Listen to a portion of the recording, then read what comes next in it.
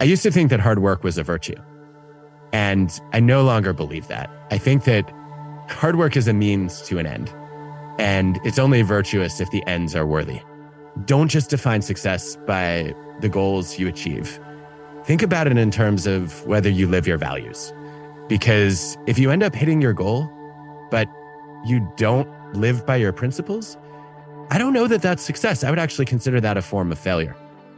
Hey guys, how you doing? Hope you're having a good week so far. My name is Dr. Rangan Chatterjee, and this is my podcast, Feel Better, Live More. We live in a world, don't we, that seems to celebrate and reward talent. Whether it's gifted students, outstanding athletes, or born musicians, we applaud those who seem to get there effortlessly, instead of those who travel furthest to reach the same place. In doing so, my guest today believes we overlook our own potential to do great things. Adam Grant is an organizational psychologist, University of Pennsylvania professor, a podcaster, and the best-selling author of multiple books whose work and research is renowned and celebrated all over the world. His latest book, Hidden Potential, The Science of Achieving Greater Things, is a thought-provoking look at what it really takes to succeed, how to find joy in progress, and why the true measure of potential is not how high you reach, but how far you came to get there. Adam says that many of us rule ourselves out of learning more or trying harder because we lack self-belief and strength of character. But character, he says, is not innate. It's a skill we can learn. If your personality is how you show up on a typical day, then character is how you show up on a hard one. In our conversation, we discuss how every single one of us can unleash our own hidden potential. We talk about the importance of character skills like generosity, why it's good to be one of life's givers, but also how it can lead to burnout and threaten our potential. We also cover the topic of perfectionism, a trait we're both in recovery from, and we discuss why this trait has been on the rise since the 1980s and what the impact can be on us as individuals and across society. Adam also explains why hobbies are so important for us, especially when it comes to preventing burnout. He discusses the importance of accessing flow state regularly and the best ways in which we can parent our children to enable them to achieve their own innate potential. Adam's philosophy is that confidence is a result of progress, not the precursor to it. His brand new book is a wonderful read, and this is a conversation jam-packed with potential, especially if you use it as a springboard to take action.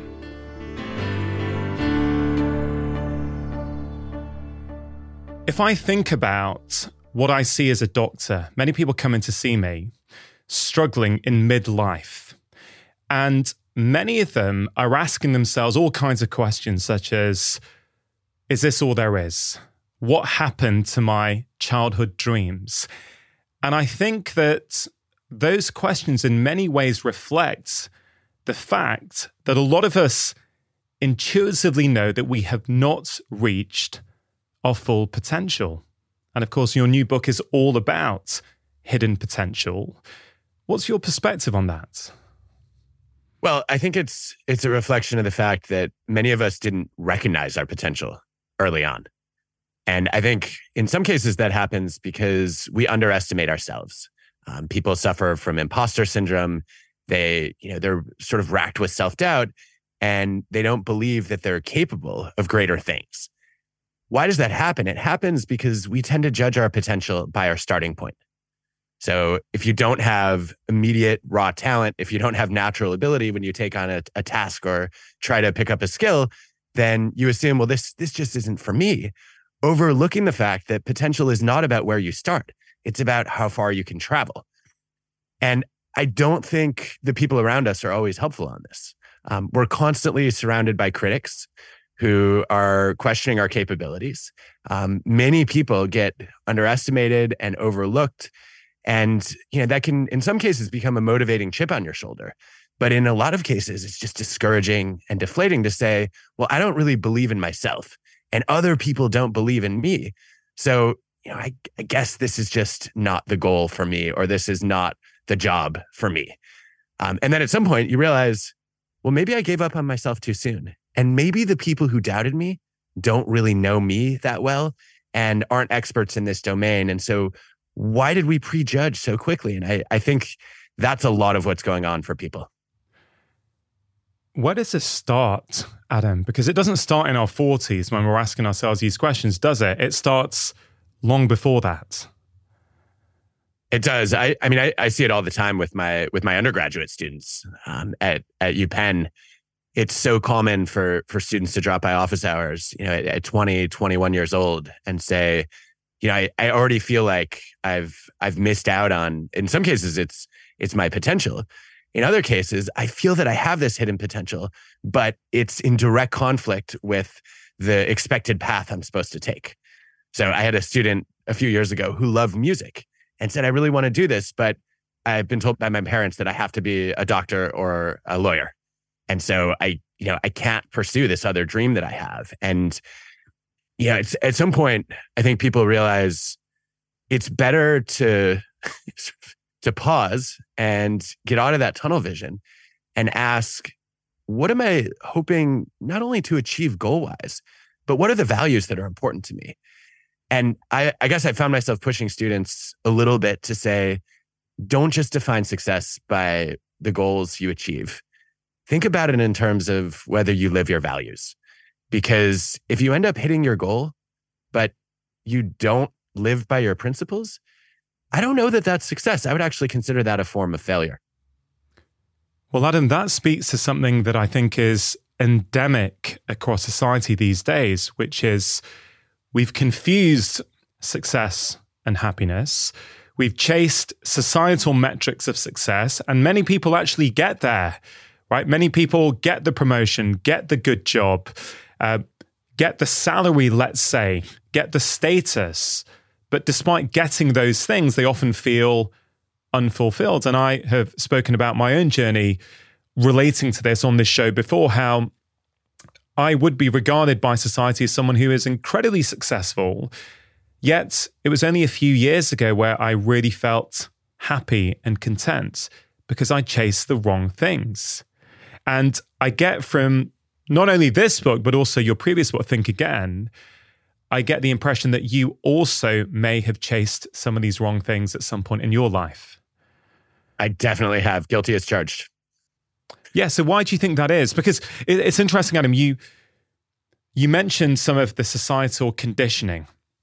And I live in a relatively affluent area, I would say.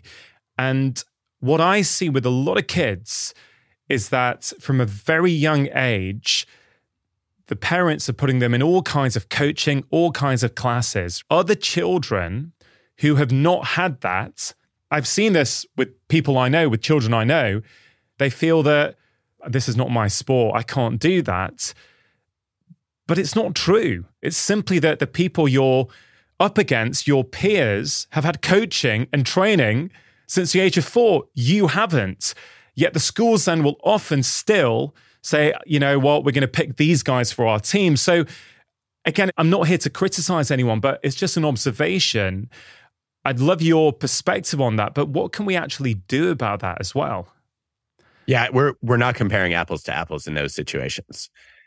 So, we've known now for a long time that just being born earlier in the year gives kids an advantage and makes them look like they're more talented when in fact they're just more mature. We also know that, if you get a head start and you have access to early coaching, that's a huge driver of your growth. And that's not just true in sports. We also see it in school, that kids actually do better on standardized tests when their parents end up tutoring them beforehand. Or they happen to live in a home where they get access to, just a lot of materials, books, resources, and they show up having already done a semester of the material. Obviously, they're going to get an edge. So I think what we ought to do is we ought to be paying less attention to starting points and more attention to trajectories. What I want to use as an indicator of your future potential is not where you are today. It's the change between where you were a few months ago and where you've arrived at today. And I don't think we do that often enough. And we see this with high school grades. So when universities admit students, they use grade point average as an indicator of academic success. And they say, look, the higher your average grades, the smarter you are and the harder working you are. And we want both of those things. So we're going to take that as an important indicator of your potential. If you look at the data, your first year of high school grades are irrelevant to predicting how well you're going to do in college. You're still developing, and it's also just too far removed. Like who you were 4 or 5 years ago is just not that meaningful if we want to know who you're going to become today. Your second year grades become more diagnostic. Your third and fourth year grades are much more meaningful even. So we shouldn't be averaging those. We should be putting more weight on the recent grades than the grades that happened farther in the past. And then we should also be thinking about improvement over time. I think empirically what we see is students who do better in school and are less likely to drop out, more likely to finish, are the ones who have shown some progress over the course of time. And so somebody who, might have gotten a bunch of poor grades their first or second year and then has shown marked progress, that's actually a signal that they face some extreme challenges and difficulties. And now they've figured out how to overcome adversity. And those are students with the character skills to keep growing over time. So I guess I'd like to replace grade point average with grade point trajectory. And we could do the same thing in sports. We could do the same thing in music. We could do the same thing in debate, where we actually compare students to their past selves. And we try to use that information as an indicator of future potential to improve. You said the word character skills there, right? That's a really interesting phrase for me.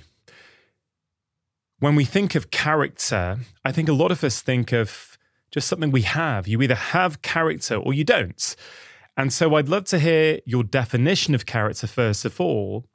But then you also mentioned these, I think, 3 or 4 character traits or character skills that in childhood predict success. So could you speak to those areas? Yeah. So for a long time, I guess I was an Aristotelian. I thought about character as a matter of will. So Aristotle thought about character basically as a set of virtues that you choose to put into practice, and eventually become habit. And psychologists and economists have really overturned that understanding, or at least complicated it, in the last couple decades. What they've shown is that character is not just a matter of will; it's also a question of skill. So it's one thing to say, I stand for generosity and humility. It's another thing to put those principles into practice in difficult moments. And I think that a lot of people confuse character and personality. I think about personality as your tendency. It's how you show up on a typical day. Character is how you show up on a hard day. So I think when we look at character skills, I'm really interested in the question of what is the know-how that it takes to convert the priorities that are important to you, those values and principles that you want to stand for, into daily actions. And this goes, I think, to the research on kindergarten teachers predicting success. So I was just blown away by this evidence. Raj Chetty and his colleagues looked at data from a huge sample of kids who happened to have kindergarten teachers with different years of experience. And it turns out the more experienced your kindergarten teacher was, the more money you earn in your 20s. So the idea that you could predict adult success from knowing who taught your kindergarten class, I just found that staggering. And then the big question is, well, why? What is it about experienced kindergarten teachers that allows you to rise and achieve greater things? And my first assumption was it's got to be about cognitive skills. That those experienced kindergarten teachers are better at teaching you math and reading, and those cognitive basics set you up for greater success later. It is true that the more experienced kindergarten teachers are better at teaching math and reading, but they only give you a temporary advantage. And over the next few years, first, second, third grade, you tend to catch up. Where the lasting advantage from an experienced kindergarten teacher lies is actually in character skills, not cognitive skills. And you mentioned there are several of them. The ones that stood out for me in the data were being proactive, pro-social, disciplined, and determined. So when you have an experienced kindergarten teacher, you learn those character skills early. You're taught at age 5 to, when you run into an obstacle, to persist as opposed to giving up. You're taught to try to help your classmates learn and share your knowledge with them. And that's the pro-social skill. You're taught to anticipate challenges that you might run into and ask the teacher for help. That's being proactive. And it turns out that those skills stick with you, that even in 4th and 8th grade, if you had that experienced kindergarten teacher, you're still getting rated higher on character skills. And eventually, if we want to predict your adult income, character skills matter almost 2.5 times as much as the cognitive skills. So I think those are the skills we ought to be investing in today. And I think that the character skills are really underappreciated. That is super, super interesting. You mentioned that those character skills are associated with income. Now, of course, everyone as a kid, or most people, they imagine when they're older, they'd like to earn decent money, which gives them food, shelter, opportunity to do things that they want to do.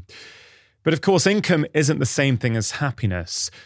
Do we know whether those 4 character skills help predict happiness as well as success, or is it just success? Such an interesting question. You're the first person to ask about this. So I think we can go probably character skill by character skill. So the one that I've studied the most throughout my career is pro-social skills. And I've often looked at that in terms of whether you tend to be a giver or a taker. When you meet people, do you ask, what can I do for you? Or are you always trying to figure out, what can you do for me? And empirically, givers are much happier than takers in the long run. They end up with a greater sense of meaning and purpose because they're able to feel that they make a difference, that they matter in the lives of others. Actually, one of the more interesting things that happens is givers end up with stronger relationships than takers do. And they end up more trusted. They end up with more social capital, with deeper connections, also more respect because other people appreciate and value their contributions. So I think on that one, the evidence is clear. I think when it comes to the other character skills, I would think about them in some ways as preventing unhappiness, as opposed to just promoting happiness. I think that part of the value of discipline and determination is it helps you avoid temptations that might, in the short run, be attractive, but in the long run, lead to choices that you would regret. So, obviously, sort of avoiding forming bad habits, avoiding not eating well, exercising, failing to invest in studying, in learning skills that are, maybe a little bit boring, but ultimately important. And I think probably the productivity literature would suggest also that I can think of a whole series of studies suggesting that at work, for example, people who are proactive end up being less dissatisfied with their jobs. And end up with higher well-being because when they see something they don't like, they take the initiative to fix it. And not only fix it for themselves, but also try to change the system or the culture to improve it for others. And so I guess the short version of that answer is yes, I think there's a strong case to be made that these character skills drive happiness as well as success. Yeah, thank you. Givers or takers, that's so interesting. I've been thinking about this over the summer quite a lot. This idea of doing something without any expectation of something being done for you in return. Because I thought even with your close friends, right, you're getting something out of that relationship. You are doing stuff for them. You're being a great friend, hopefully, but you also get something back, don't you? You also receive those things from that friendship. And so I've consciously, since the summer, been trying to do something which is do favors for people with no expectation of them returning one for you. And I'd like to think I did that before. I think I did, but I wasn't consciously choosing to look at it like that. Does that speak to, the pro-social part of those 4 character skills? And is that a strategy you think people could also adopt after listening to this conversation or after reading your book? Could they go and almost experiment and go, oh, how does that feel? Can I actually interact with the world in this way? Doing things for others, basically being a giver without any expectation of getting anything back. Yeah, I think this is so fascinating. So I think about giving and taking as 2 extremes of a spectrum. And very few people are givers or takers in every single interaction they have. But I think about all of us as having a style of interaction, which is how do you treat most of the people most of the time? And I've found that there, across cultures, across different fields of work, there are three styles that come up over and over again in the data. So some people default to giving, others default to taking. And then the third orientation is matching. And being a matcher is basically I'll do something for you if you do something for me. And I think what you're describing is a shift from a matching approach to helping others to a more purely giving, no strings attached attitude. And I can tell you in the data that I find that in the long run, not only are givers happier, they're also more successful than matchers and takers. And part of that is because matchers make the mistake of being too transactional. And when they help, it feels like, well, you didn't really care about me. Like you were just doing this to get something back. And so, givers end up over time, I think, both feeling and, appearing more genuine. And that authenticity pays dividends. I think you have to be careful though, because there are some givers who burn out. They're too selfless and they end up sacrificing themselves for others. And that can lead to burnout. That can also lead to other people exploiting you.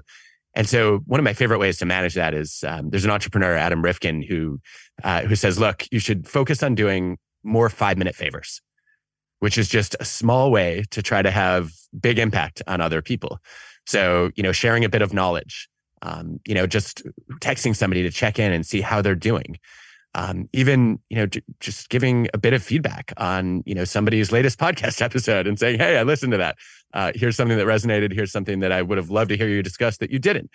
And the idea is not that we should limit our generosity to 5-minute chunks, but that a lot of people who want to be givers end up overdoing it at their own expense. And being able to set a boundary and say, look, I want to help other people, but not at a cost to myself because that's not sustainable. Is I think where we want to land.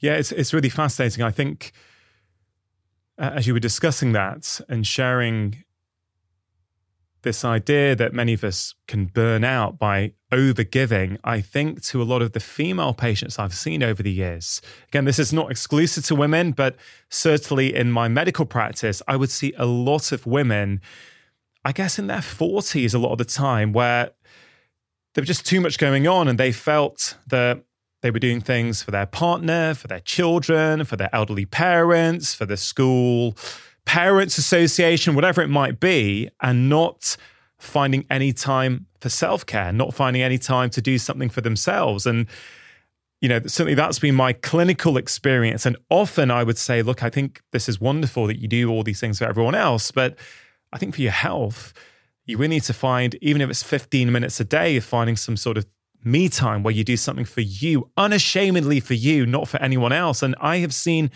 just that approach be transformative. And what these women would often say back to me at the next consultation is, Doctor, you gave me permission to relax. And I found that such an interesting turn of phrase because I never felt in my career that my job was to give my patients permission to do anything. It's interesting, isn't it? I actually think it's so exciting to me when clinical experience tracks with the research evidence. Exactly as you've seen, women empirically have higher burnout rates than men. And one of the contributing factors is women are more likely to be selfless givers than men. And I think we still live in a world that's extremely unfair to women in a lot of ways. But one of the ways is empirically, women are more likely to be asked to help than men. Because we still subscribe to gender stereotypes where we say, look, we expect women to be caring and communal. She wants to help. Whereas a man, no, we're kind of assuming that he's going to be ambitious and results oriented. And so we don't necessarily want to ask. We don't expect him to be interested in that. This is research by Linda Babcock and colleagues. And what they show is not only do women face more pressure to give, and this is at work, not just at home, women are more likely to get stuck with the office housework, the taking notes in meetings, the planning events, the thankless, mentoring that nobody really appreciates and values, even though it matters. And when women say no, they're more likely to get penalized for it because they're violating those unfair expectations that they're supposed to be helpful. Whereas a man who doesn't help, it's like, no big deal. And then on the flip side, when they say yes, women are taken for granted for doing it. And the data suggests that men are applauded for helping. Like, what a great guy. I never would have expected him to care about another human being. And, I think this is a travesty. This has to change.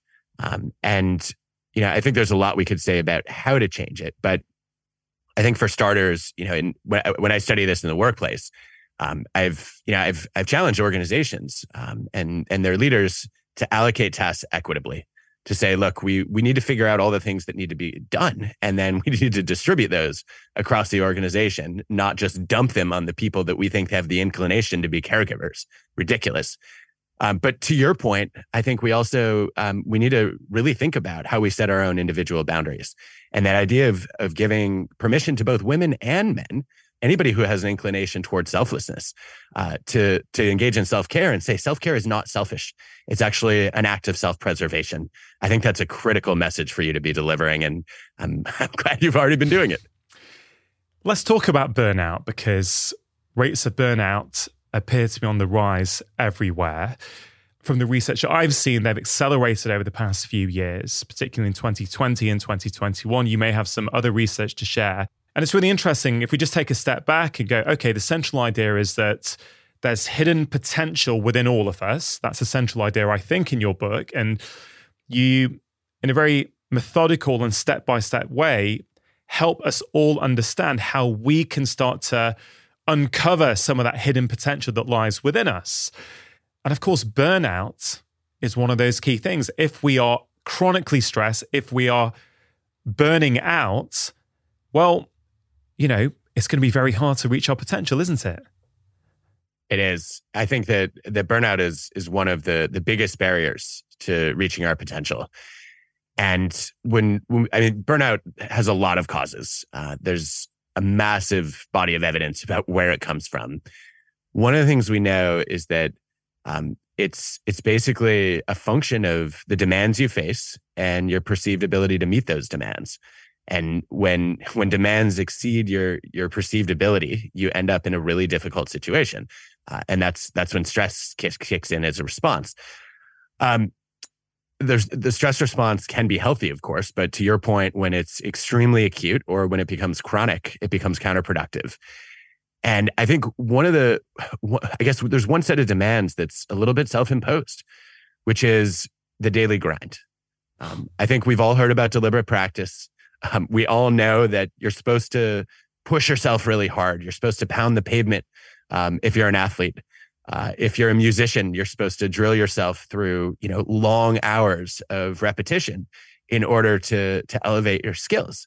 And to the point you made earlier, we see a lot of parents, kind of pushing their kids to do this.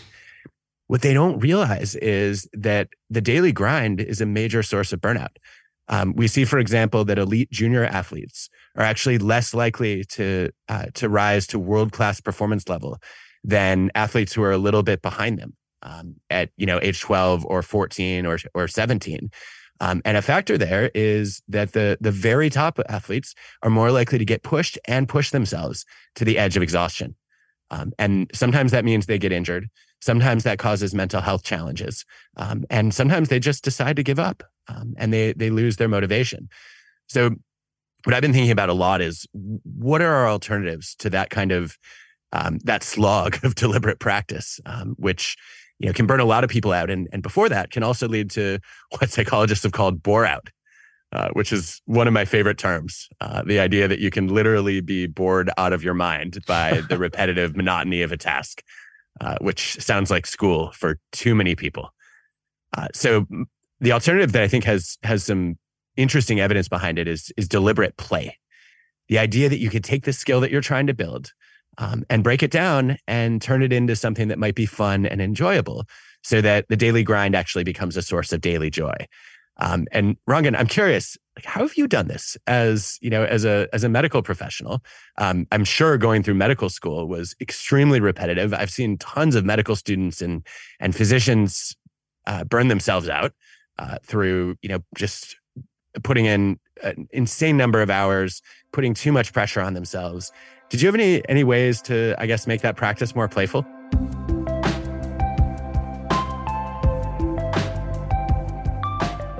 Just taking a quick break to give a shout out to Vivo Barefoot, one of the sponsors of today's show.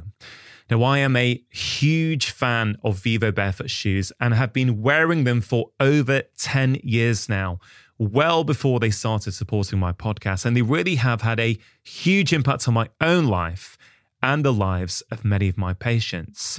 You see, I've seen so many benefits when people start wearing Vivos. Improvements in back pain, hip pain, knee pain, foot pain, even things like plantar fasciitis. And contrary to what you might initially think, most people find Vivos really, really comfortable. In fact, many people who try them tell me they would never go back to wearing cushioned shoes. Just before the summer, I picked up their Primus Lite 3 shoes, which I absolutely love. So if you're not sure where to start, that could be a good one to start your Vivo journey with. If you or your family have never tried Vivos before, please remember it is completely risk-free to do so, as Vivo offer a 100-day trial for new customers. So if you're not happy, you just send them back for a full refund. They are the only shoes that I have worn for over 10 years now, and my wife and children also love wearing them. If you go to vivobarefoot.com/livemore, they are giving 15% off as a one-time code to all of my podcast listeners. Terms and conditions do apply. To get your 15% off codes, all you have to do is go to vivobarefoot.com/livemore. The mental wellness app Calm are also sponsoring today's show. Now, the holiday season, of course, can be exciting, but for many of us, it can also be really busy.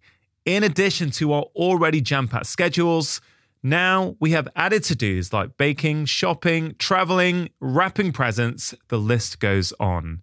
Why not let Calm help you take a few minutes each day to relax? Calm is the #1 app for sleep and meditation, giving you the power to calm your mind and change your life. Now, Calm recognizes that everyone faces unique challenges in their daily lives, that mental health needs differ from person to person, and that time for meditation may vary. And so Calm strives to provide content that caters to your own individual preferences and needs. Their meditations range from focusing on anxiety and stress, relaxation and focus, to building habits, improving sleep, and taking care of your physical well-being. For listeners of the show, Calm is offering an exclusive 40% off a Calm premium subscription at calm.com/livemore, and new content is added every week. All you have to do is go to calm.com/livemore for 40% off unlimited access to Calm's entire library. That's calm.com/livemore.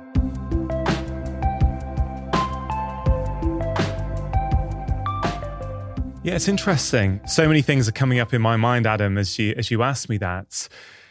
I guess for much of my adult life, I would say I have been under huge amounts of stress. So some of that has come from work. And yes, being a doctor is or can be very stressful, long hours, lots of pressure, lots of responsibility.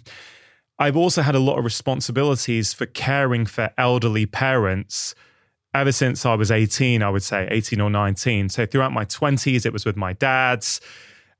More recently, it's been with my mum. I live very nearby to where I grew up to help, meet those caring responsibilities. And I would say, when was it? I'd say maybe 2010-ish, around then. I was, maybe I was at burnout. I certainly felt very close to burnout. And I'll tell you, Adam, one of the realizations I had was that if on a Saturday morning when I wasn't working, if I spent 2 hours doing something for me, so the context there is I had a young baby at home, I'm married, my son was maybe 12 months old. I was feeling so frazzled with work and home pressures that I realized if I go on a Saturday morning, I met someone on a bachelor party who lived near to me who played golf. And I said, I'd love to play golf. We would get up really early on a Saturday, maybe at 5:30, and I'd be home by 7:30. So we'd play maybe 2 hours or 90 minutes of golf. I wasn't a particularly good player. It was really interesting. I learned, Adam, not from any research, I learned that on those weeks where I gave myself 90 minutes on a Saturday morning, the rest of the week seemed to be a lot more manageable. I never resented being asked to do things for the rest of the week. But when I didn't have any time to myself, when I thought I was too busy to play, then I would feel stressed. I wouldn't sleep well. I would start to resent some of the asks. And so I wasn't thinking about that through the lens of deliberate play.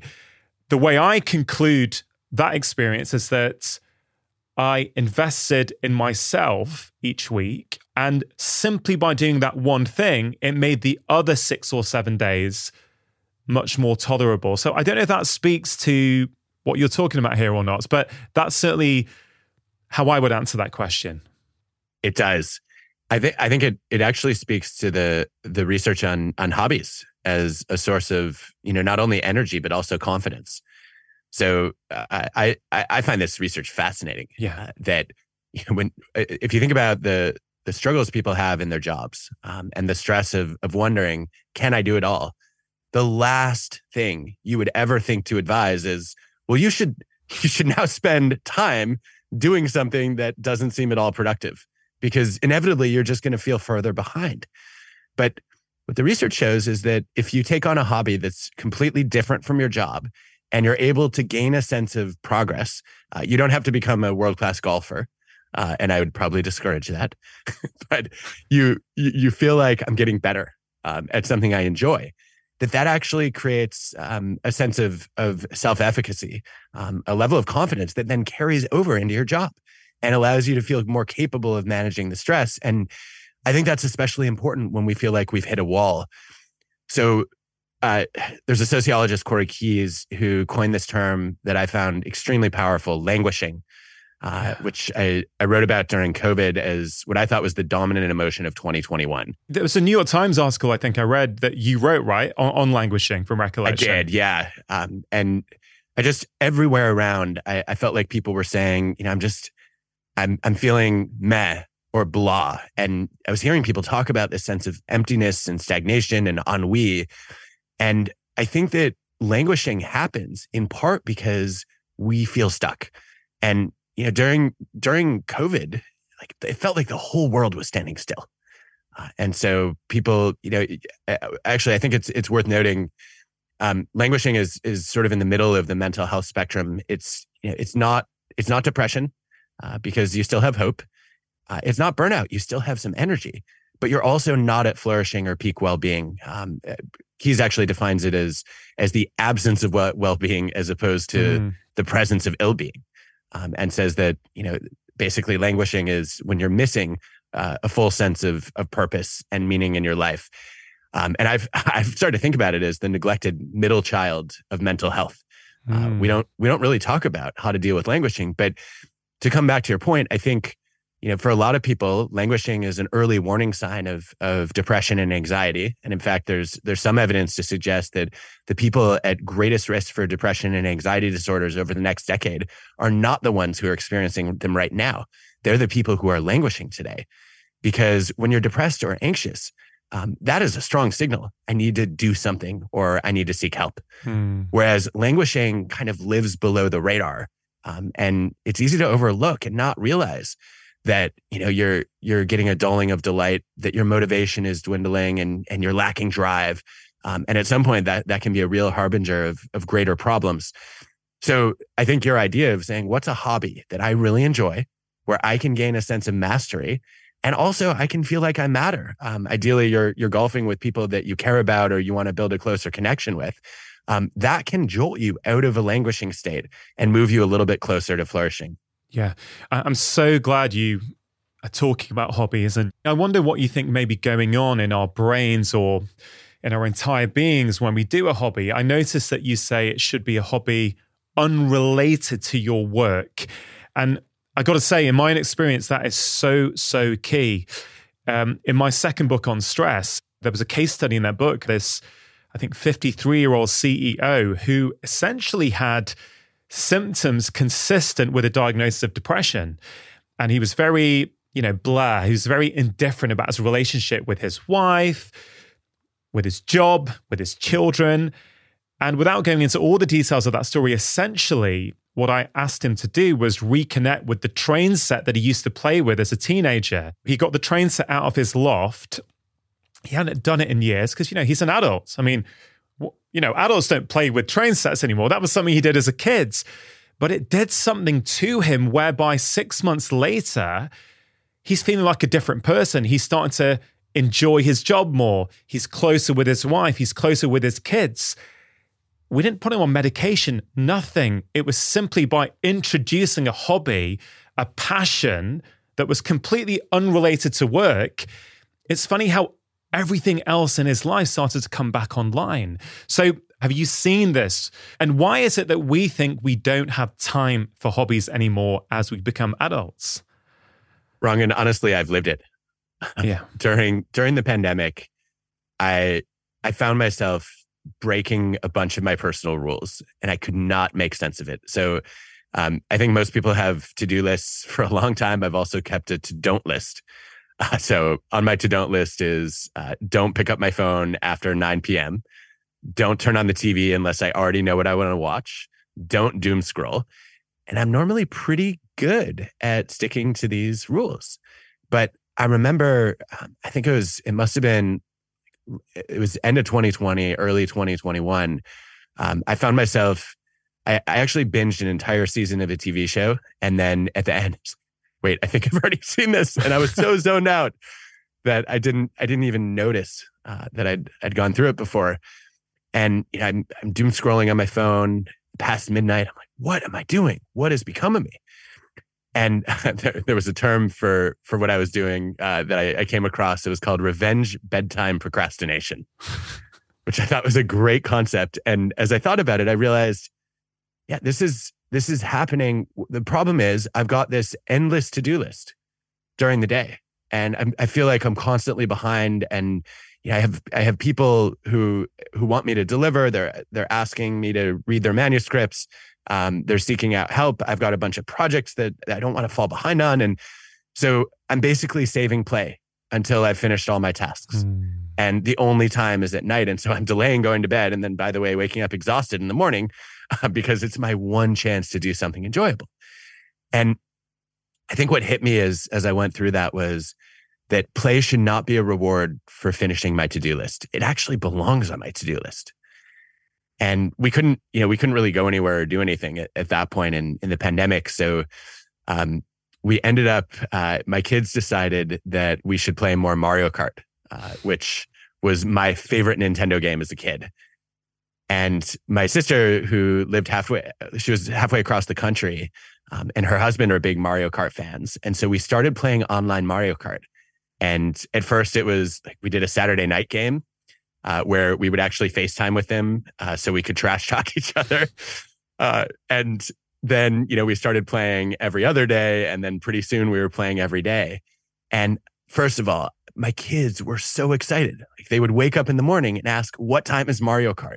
But I also got a real jolt out of it. Like I felt, strangely enough, a sense of mastery.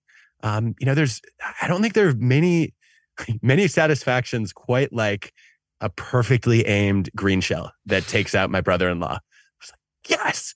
And I got these little, they're tiny wins, but I felt like I could do something. I think it also, probably similar to your experience with golf, it required my full attention. And so it gave a sense of mindfulness. I couldn't be distracted by my phone. If I looked away from the screen even a second, my car would spin out. But most importantly, that sense of mattering. I felt like I was able to do something to make this experience a little bit less miserable for my kids. Yeah. And I also felt connected to my extended family who are far away. And I think that kind of hobby that you do with people you love is a great source of joy and also a way maybe to jolt yourself out of languishing a bit.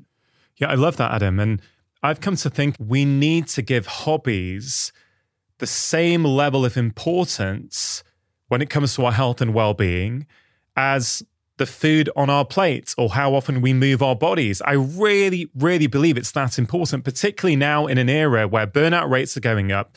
Our to-do lists are frankly never done, right? You could clear your email inbox and literally go and make a cup of tea, in that time, you could have accumulated another 10 emails. There's no way you can control that. And I realized a few months ago, I think a bit like you, Adam, that, you know what my life appears to be my work, my wife and kids, and looking after my mum. And don't get me wrong, I love my job. I love my wife and kids, and I love my mum, right? So there's nothing negative about that. But I thought, I'm missing something. There's something missing. You know, I'm always thinking about work or the next podcast or what I need to do for my mum or whatever it might be. And so I used to play table tennis as a teenager, right? I recently, literally in the last few weeks, found a local club, joined, went to their trial. They put me on the team. I've started playing. I haven't played in 30 years properly. And I remember the first time I went to a game, I came back, my wife was still up, and I said, I just thought for the last 2.5 hours, I've not thought about my wife or my kids or my mum or my work or the next podcast guest. I was totally switched off and I loved it. I absolutely loved it. And, you know, the funny thing is, when I think of burnout, Adam, obviously one of the antidotes to burnout might appear to be rest, right? We might go, okay, burnout's when we're doing too much, so we need to rest. But I think even the term rest becomes problematic because rest implies sitting on my sofa, going to bed early. But I kind of feel we need mental rest as well. And I feel hobbies give us a form of mental rest. They do. I think you're speaking to Sabina Sonnentag's research, where she shows there are two kinds of activities that help us recover from stress at work and that prevent burnout. And one set of activities are relaxation oriented, reading a book, watching TV, taking a warm bath, meditating. The other set are actually mastery activities where you take on new challenges. And one of her recommendations, I had her on a podcast recently, and she suggested we should try to do our mastery activities earlier in the day for stimulation, and then relaxation is better later as we're trying to wind down. But I think there's something really critical here that a lot of people miss out on, which is you actually feel a bit of a sense of rest and reprieve when you're doing mastery activities, because just like you're describing with table tennis, or what we've always called ping pong here in the US, which is a ridiculous name for the sport. I think what you're getting into is a flow state, which I'm sure a lot of people know the path-breaking work that Mihai Csikszentmihalyi did on flow, that sense of total absorption where you're in a zone. And exactly as you're describing it, your sense of time and place melts away. Sometimes you even forget who you are. There's no self-consciousness. And for a lot of people, a flow state is peak meditation, where you can become sort of one with the activity. And there is some solid evidence suggesting that actually you could see this in the early stages of COVID. There were some people who managed to maintain their well-being even as their countries went into lockdown. And I had assumed that those were going to be the most optimistic, enthusiastic people, that they were just wired or carefully practiced to look on the bright side of a hard situation. But the best predictor of maintaining your well-being in lockdown was not optimism. It was finding flow. People who had projects, hobbies, activities that got them into that zone, they experienced that sense of deep focus and enjoyment, but they didn't even notice that they were enjoying it until after the fact. And they'd say, oh, yeah, that table tennis game was really fun. And I think this is why so many people got into sourdough baking. Yeah, they were able to find flow doing that. I think this is why Wordle took off. It was just kind of a small, even spend a few minutes trying to solve a word puzzle. And you feel like, all right, I got absorbed in that. And also, I feel like I accomplished something today. And that was one of those small wins. For someone listening or watching Adam who thinks, okay, you've sold me on this idea. I need to get into flow state more. I need to find a hobby. But my life's too busy. I'm an adult. I've got responsibilities. I don't even know what I want to do. Do you have any advice for them? Yeah, I think where I would start is to figure out who you're already spending time with, and can you make some of that time more hobby oriented? So, a lot of families have TV time. What if you shifted some of that to family board game time, and let your kids pick the board game? Right. The dinner or drinks or the lunch that you go out to with friends. What if that was a hobby instead? And I guess I think about this a little bit as, we don't always know where we find flow. One of the more surprising findings in the flow literature is that a lot of people find flow driving, because there's something about the rhythm of that activity that allows people to sort of disconnect from all the other distractions that they might have, and it does require a level of concentration where you should not be multitasking. But I think a lot of people are not really clear on, well, what's a good activity that's a source of flow for me. And I think the broad guidelines are, you want something that requires your full concentration, so you don't get distracted. You want a task that's reasonably challenging, that does bring your full attention.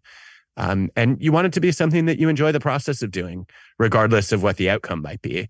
But I think that still leaves a lot of options open. And so you have to frequently try a lot of activities until you find the one that works for you. You mentioned for those people who find flow when driving, it's one of those activities where you can only really be doing one activity at a time. You're concentrating on the road, or you certainly should be concentrating just on the roads.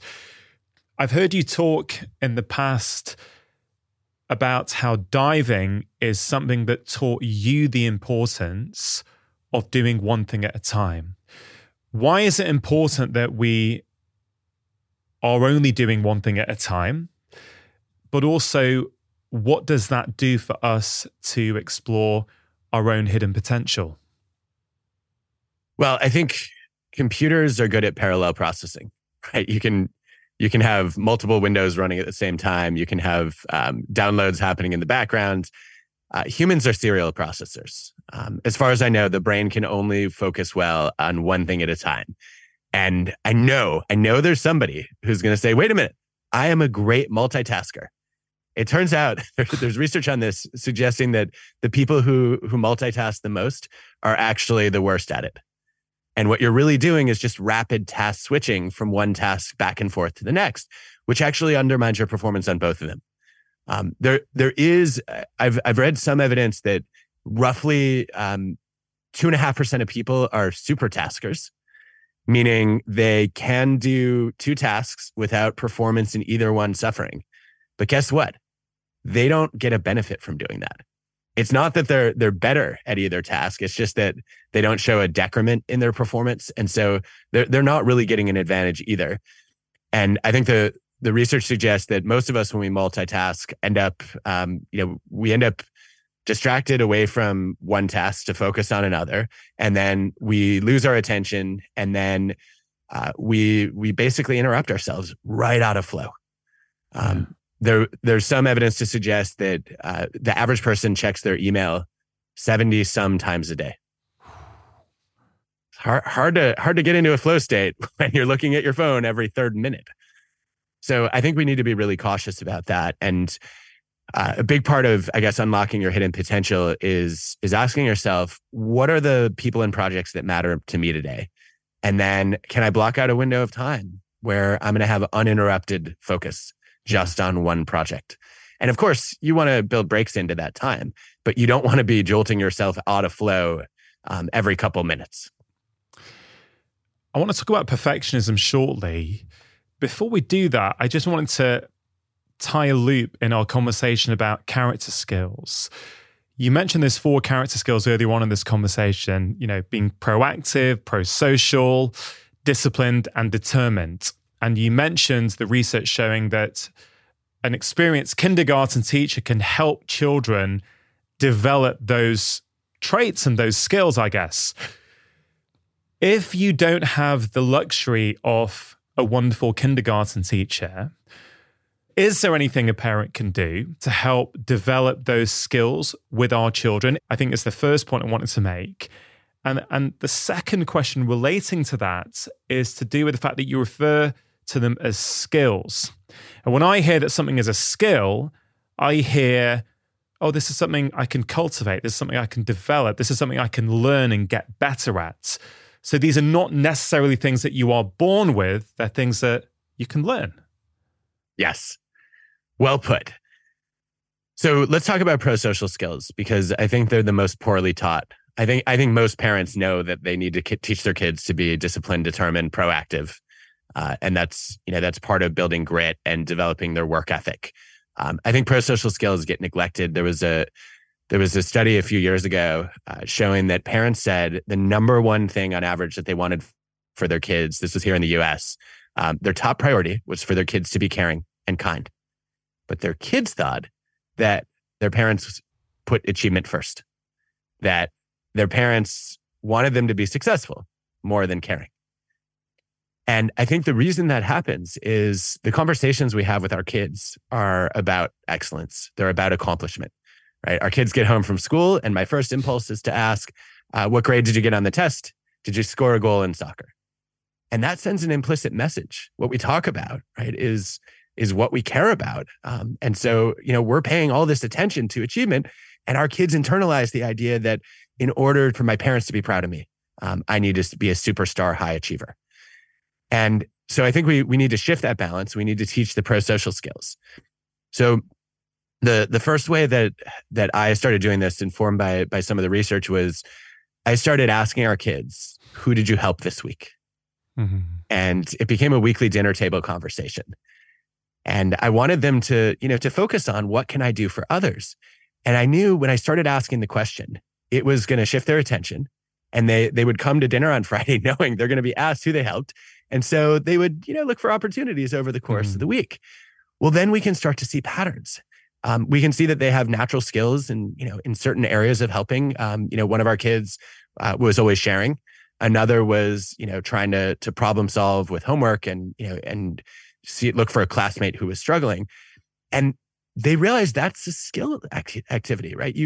It takes skill to notice and figure out what other people need, and then to help them find a solution to their problem. And so I found this really powerful to ask, who did you help? Yeah. And then my wife, Allison, said, we need to add a second question to this conversation. We need to also ask them who helped them. And I was extremely confused by this. It's like, what? Wait, I want them to be givers, not takers. Like, why are we asking them what they got? And Allison said that I thought this was brilliant. She said, I want them to pay attention to who the givers are. Mm-hmm. I want them to not just gravitate toward the coolest kids or the hottest kids or the best athlete or, whatever kids are normally drawn to that gives them status. When I ask them, who helped you? I'm refocusing their attention on kindness. And I'm helping them build the skill of noticing who the giving kids are, and then learning to build friendships with them and join those groups. So that's probably my favorite way to begin building those pro-social skills. I love that so much. And it's really funny, Adam. When you are studying someone to talk to someone on your podcast, like I go deep, I read their books, I watch videos, I really try and get into my head, who is this person? And I saw quite a few similarities actually between you and me that I really connected with. And what's interesting is you were describing that there, a game that I've spoken about publicly for many years that we play as a family, my wife, myself, and my kids, is we ask ourselves 3 questions over the dinner table, which is quite similar, but slightly different to what you guys do on a Friday. We say, what did you do to make someone else happy today? What did someone else do to make you happy today? And what have you learned today? And it's really interesting. It's a very similar kind of ethos, I think, to what you guys do in your family. And I know that your wife had an idea of how to develop that and add that second question. And it's really interesting. My daughter, she's now 10, but I think about 2 or 3 years ago when she was 7, she said, Daddy, I think there should be another question here. And I said, okay, darling, sure. What do you think the question should be? And she said, after we answer the question, what did I do for someone else today? Or what did I do to make someone else happy? She said, I think we should also ask, how did I feel straight after I did something to make them happy? I love that. It's great, isn't it? Yeah, because you're reinforcing the activity and reminding yourself this was not just something that benefited another person. It's energizing and life-giving for me. Yeah. Now, I'm going to ask some parenting advice from you, if that's okay, Adam. So I was a kid, and I think this is very common in immigrant families. I felt that my self-worth and love from my parents was dependent on my results. And I'm not blaming my parents for that. They had their reasons for pushing me to do the best that I could. But I've realized that for much of my life, I have needed external validation to feel good about myself. And I think it's been really toxic. So like many parents, I'm trying to go to another extreme with my own kids. So when they come back from a test or an exam, or they've been playing netball or football or whatever it might be, I will say, did you enjoy it? Or they come up with a test, I'll be, hey, did you try your best? And it's now become a bit of a joke in the family. Oh, daddy's going to not ask me what I got in the test. He's just going to say, did I enjoy it? Now, I want to know what you think as a psychologist of that approach. It's really hard to know whether you're succeeding as a parent. And I'm muddling through this just like the rest of us. I think I really like the approach you've taken. I think we all need to pay attention to our attention as parents, right? What we pay attention to is a signal of what we value. And so the fact that you're asking your kids, do you enjoy it? You're communicating the message that you didn't hear growing up, which is that intrinsic motivation matters.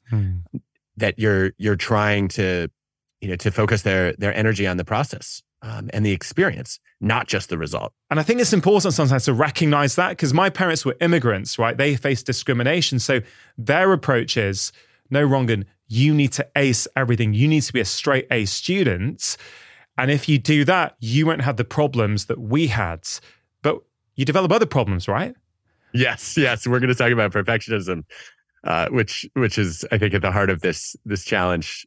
I think you just hit on what I think is missing from just asking, did you enjoy it?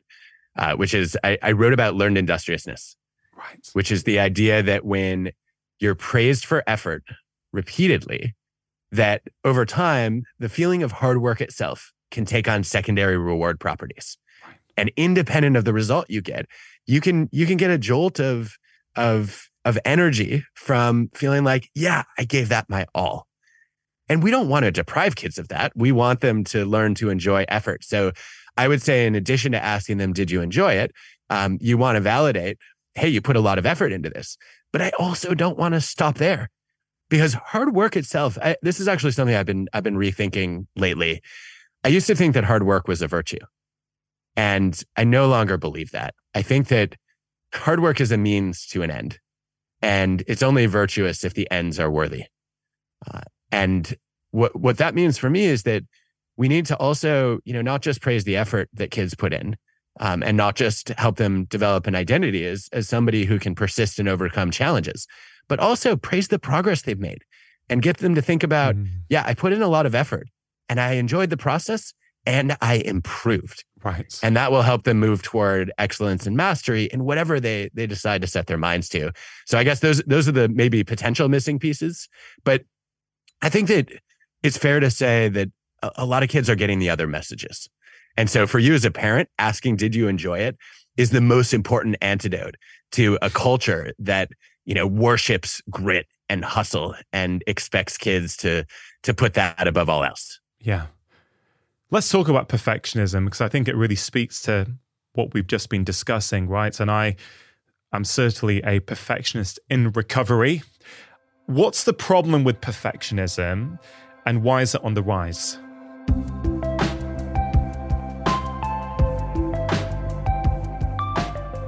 Just taking a quick break to give a shout out to AG1, one of the sponsors of today's show. Now, in the UK and North America, summer is definitely over. And as the weather becomes colder, the nights become darker, more and more people are coming down with seasonal infections.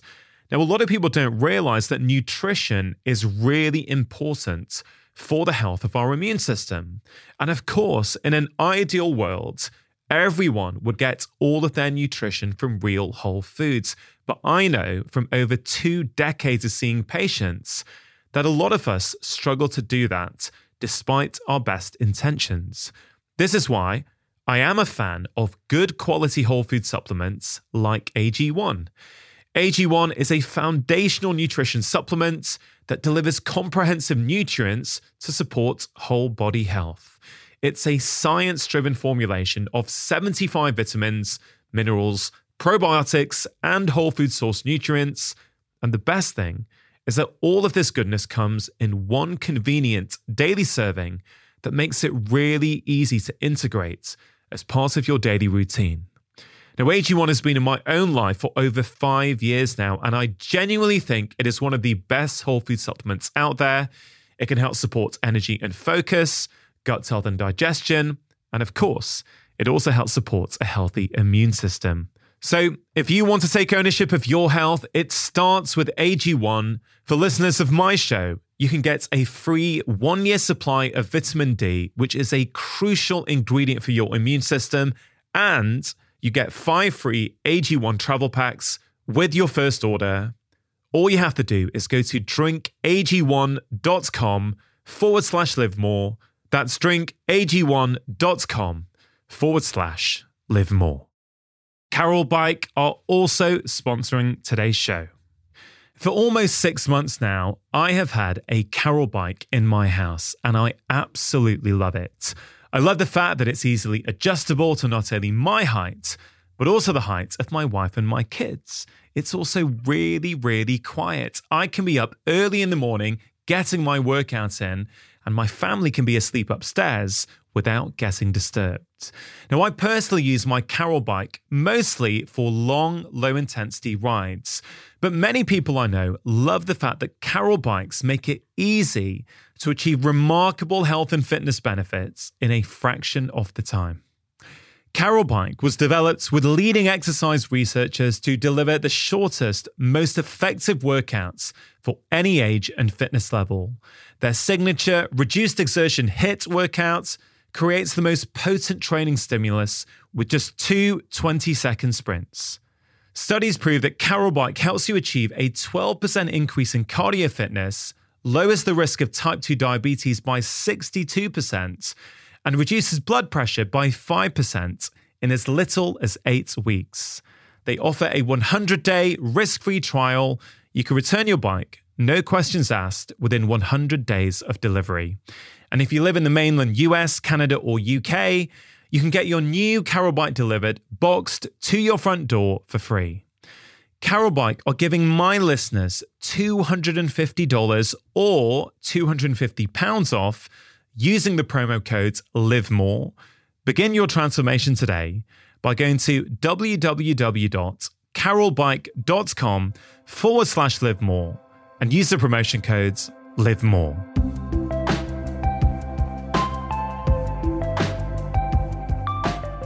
Well, full disclosure, last month I wrote a quiz on character skills to try to help people identify theirs and unlock their hidden potential. And it was sort of a combination of psychometrics and entertainment. And of course, as you always do when you write an assessment, I took it. And I just finished writing an entire chapter about how I'd overcome perfectionism. And my lowest score was on accepting imperfections. So I'm better than I was, but I am far from perfect at accepting being imperfect, which I guess is part of the point. So I feel your pain there.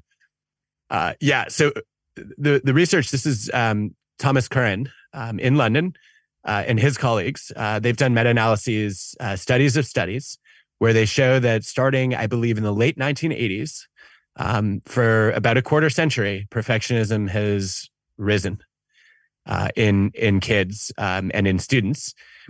And it seems to be the case, this is true in the UK, it's in the US, also in Canada. It seems to be that 2 of the big factors have to do with parental pressure. That kids feel that their parents are increasingly holding them to unrealistic expectations and giving them extremely harsh criticism if they don't meet those expectations. And what that does is that sets up an expectation for kids that they need to be flawless, that they're never good enough. And you would think that would help them reach excellence. Guess what? It doesn't. Perfectionists do get better marks in school. They get higher grades. They do not perform any better in their jobs. They don't have greater career success. And let's talk about why that is. So as a perfectionist, what challenges has that created for you? I mean, where to start, right? So many. But I tell you, one of the big things that I've realized over the past few years is that perfectionism was so toxic for me that I wouldn't do anything that I couldn't be the best at. Well, I would limit myself from experiencing the world, let's say a sport with a friend. I wouldn't play. If I thought I can't be the best and win at this and beat my mates, I wouldn't play. And now I think as a parent, wow, you limited your entire experience of the world because you had to win. Now, what's really interesting, Adam, is that I've realized it's not that I even enjoyed winning. The pain of losing was so great that I couldn't bear to put myself in a position where I could lose. So I could give you many answers as to problems, but that's certainly problem number one that comes to mind. That's one that stands out over and over again in the evidence is perfectionists avoid anything where they might fail. And the side effect of that is that they don't take on new challenges. They don't take risks. They don't stretch beyond their comfort zones. They don't work on things that they might have weaknesses in. And I think, honestly, if perfectionism was a medication, I think it would come with a warning label. Warning, may cause stunted growth. Why did it increase in the 1980s? I think there's a natural tendency to think that this is because of social media, but social media started, 2005, maybe 2007, something like that. But you're saying the research suggests that this has been increasing since the 1980s. That was pre-social media. Why have parental expectations gone through the roof? Yeah, it's a great question. Let's be clear. I don't think social media has helped, right? I think we, particularly for teenage girls, we know a lot about the challenges it can create. But you're right. This is a whole generation before social media even existed. I think the most compelling evidence I've read so far, and I would say this is very much an open question, suggests that it seems to be an increasingly competitive world that's created these challenges.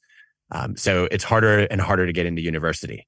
And that means that, there aren't more spots at top schools, but there are more kids applying to top schools. And that means that parents feel like they have to push their kids that much harder to be perfect in order to give them the opportunity. It's exactly what you were describing your parents having done. And they're doing it with good intentions. They want you to have opportunities that they didn't get. And I think, the unintended consequence of that, of course, is that not only do you end up limiting your growth, you are at risk for burnout. Perfectionism is a consistent predictor of burnout. Feeling like you're never enough, ruminating about why you screwed up, why you didn't get an A+ when you got an A, is really miserable. And you end up constantly shaming yourself for your past mistakes. I think that the parents have felt that they have to do that for their kids to get ahead. And I don't think in the long run that is something that ultimately serves kids, but I understand why parents do it. Yeah, because I was going to try and play devil's advocate there and think about the viewer who's going, okay, Adam, okay, Rongan, you guys are talking about the problems with perfectionism, but you both were perfectionists and you two seem to be doing pretty okay with your lives. What would you say to that person? Counterpoint. Perfectionism has been more of a liability than an asset in my life. And I think the clearest example for me is my days as a wannabe athlete when I was a springboard diver.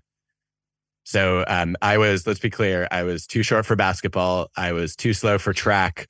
I didn't make the soccer team, I should say football team. And I love sports. I found out I didn't have the physical ability for all the initial ones I tried. And then I stumbled into springboard diving. And I lacked talent there too. I walked like Frankenstein, according to my teammates. I couldn't touch my toes without bending my knees. I didn't jump very high. I didn't have a lot of grace or explosive power. Not cut out for this sport.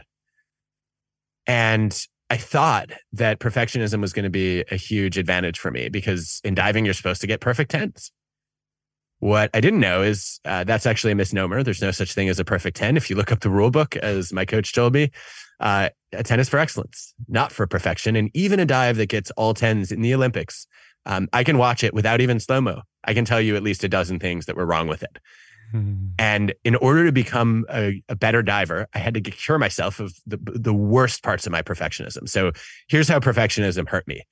Number one, I wasted a lot of time trying to perfect dives that were already pretty good, as opposed to challenging myself to learn harder dives. And that limited my degree of difficulty because I didn't want to move on from just a simple front dive in the pike position.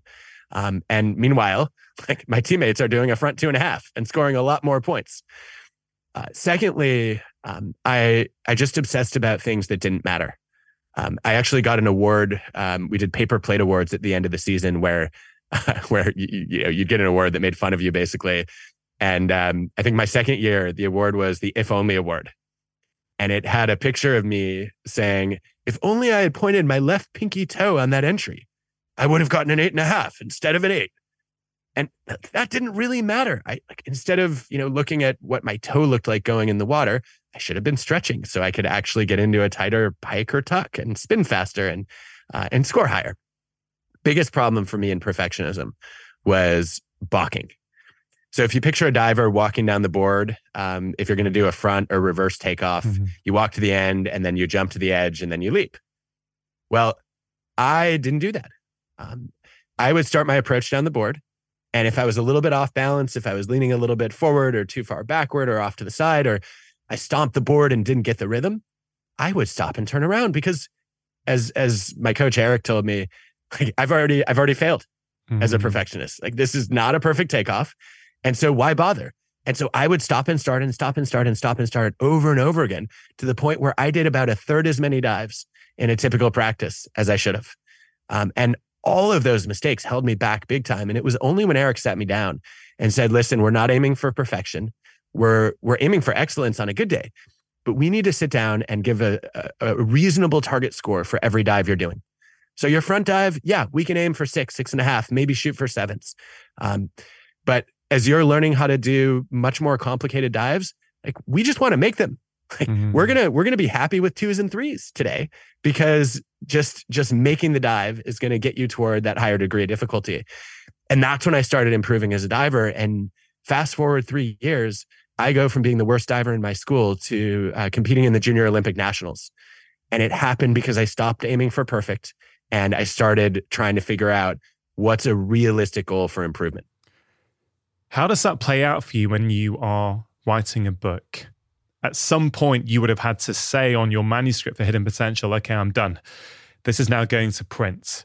But as I know, your thoughts don't stop the minute it goes to print. So how do you approach book writing knowing that you have a tendency to perfectionism?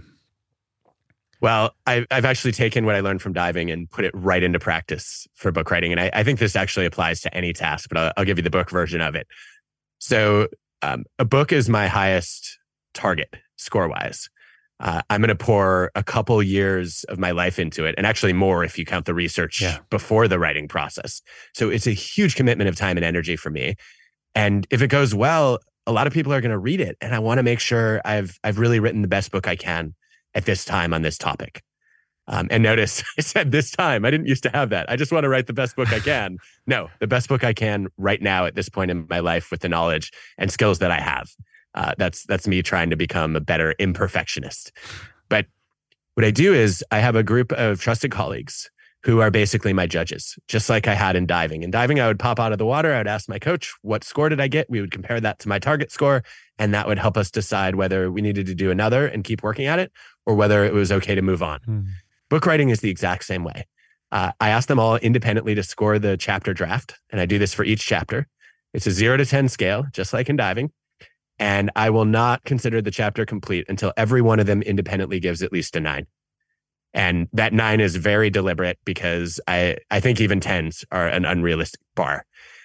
So that's the book writing part of it. I can't aim for 9s in every single task I do. If that happens, my book will never hit the 9. So for social media, I usually aim for about a 6.5. For me, that's the bar right above what might get me canceled. Like, you don't have to agree with everything I think. I don't even agree with everything I think. But I think the opportunity here for anybody who struggles with perfectionism is to say, how important is this task? The more important it is, the higher the score I need to aim for. And if this is not that important, or people are not going to take this as a reflection of me, I don't need to be in the 8 or 9 range. Yeah, it's so interesting. It's funny, as you were talking about perfectionism there as it affects an individual, I was thinking about how it has affected an entire society and a culture. Now, I do accept that social media is a very particular medium where, we don't get all the signals and signs that we get if we're face to face in a room, body language, posture, facial expressions. But I feel that people are perfectionists about themselves, so they don't tolerate any mistake from themselves. And they also project that onto other people. It's as if we can't even tolerate people we admire having any flaws at all. I don't know, if you've experienced this and what your perspective might be on that, because I almost think it's reverse perfectionism, that we're projecting what we have onto ourselves. Yeah, I think this is really important. And yes, I have definitely experienced this. One day I think I'd posted something that was a little controversial. And I didn't even realize that it was controversial. I was making a point about emotion regulation. And I was thinking about this huge body of research on cognitive reappraisal of emotions, about how, a key skill in emotional intelligence is not internalizing everything you feel, but rather treating your emotions as a rough draft and saying, just as, as if you're an artist, you wouldn't frame your first draft. You would keep refining it. And we do this as writers all the time. You shouldn't valorize or reify like the first emotion you feel. You should reflect on it and question it and let it evolve. And the point of my post was to say that, sometimes we make the mistake of internalizing these emotions that we shouldn't accept, and we blame other people for them. And technically, nobody else can directly cause an emotion in you. What the evidence shows is, this is the classic misattributed to Viktor Frankl, between stimulus and response, there's a space, and in that space is your interpretation. And, if you punch me in the face, I might get really angry at you. But if I interpret that differently, because we're at boxing class and we're sparring, I might not get mad at you. I might get mad at myself for having my gloves down, right? And so even the physical act of being punched in the face, my interpretation of that act is going to change my emotion in response to it. So I was trying to make that point. Massive number of people on my Instagram freaked out and said, because I basically said, like, you made me feel is a false statement. Nobody should be able to have direct power over your emotions. And what you should be doing is thinking about, this is how I reacted to your actions. Well, a bunch of people thought about that in the context of abusive relationships and said, no, like this is gaslighting. This is what an abuser says. I'm not making you feel anything. Like, that's the emotion, that's on you. That's all in your head. And of course, that was not at all what I was saying. I was talking about in everyday interactions. We should take ownership over our own feelings and hold other people accountable for their actions. And I failed to say that. I should have said, it's not that you make me feel anything. I can control my own emotional reaction, and I don't always get to choose the first one, but I can decide how to process it. But I can still tell you that what you did is wrong, and the way you're treating me is unacceptable. It's not the way you're making me feel, it's what you did. So anyway, I failed to do that, and a ton of people unfollowed me. And I was like, wait, what happened to the year's worth of posts that you had liked and commented on? And if you disagree with one thing that I say and take it out of context, and I could have been much clearer about that context, then all of a sudden, like, I'm no longer a person who has anything worthwhile to say. I think we are way too quick to judge people. Yeah. And John Haidt has said this well. We ought to be slower to judge and quicker to forgive, because we are all human. Yeah, thank you for sharing that. I know exactly what you mean. And the problem is, anything when taken to an extreme can be shown to be problematic. And it reminds me of something that Rick Rubin said to me when he came on my show about a year ago. I don't want to misspeak for Rick, but we were talking about our negative inner voice, and he was saying something to the effect that negative inner voice that you have inside you becomes a problem, becomes a real problem when it stops you sharing what's in your heart. And I think this is the big problem we have now because of cancel culture, because of all these things. People are too afraid.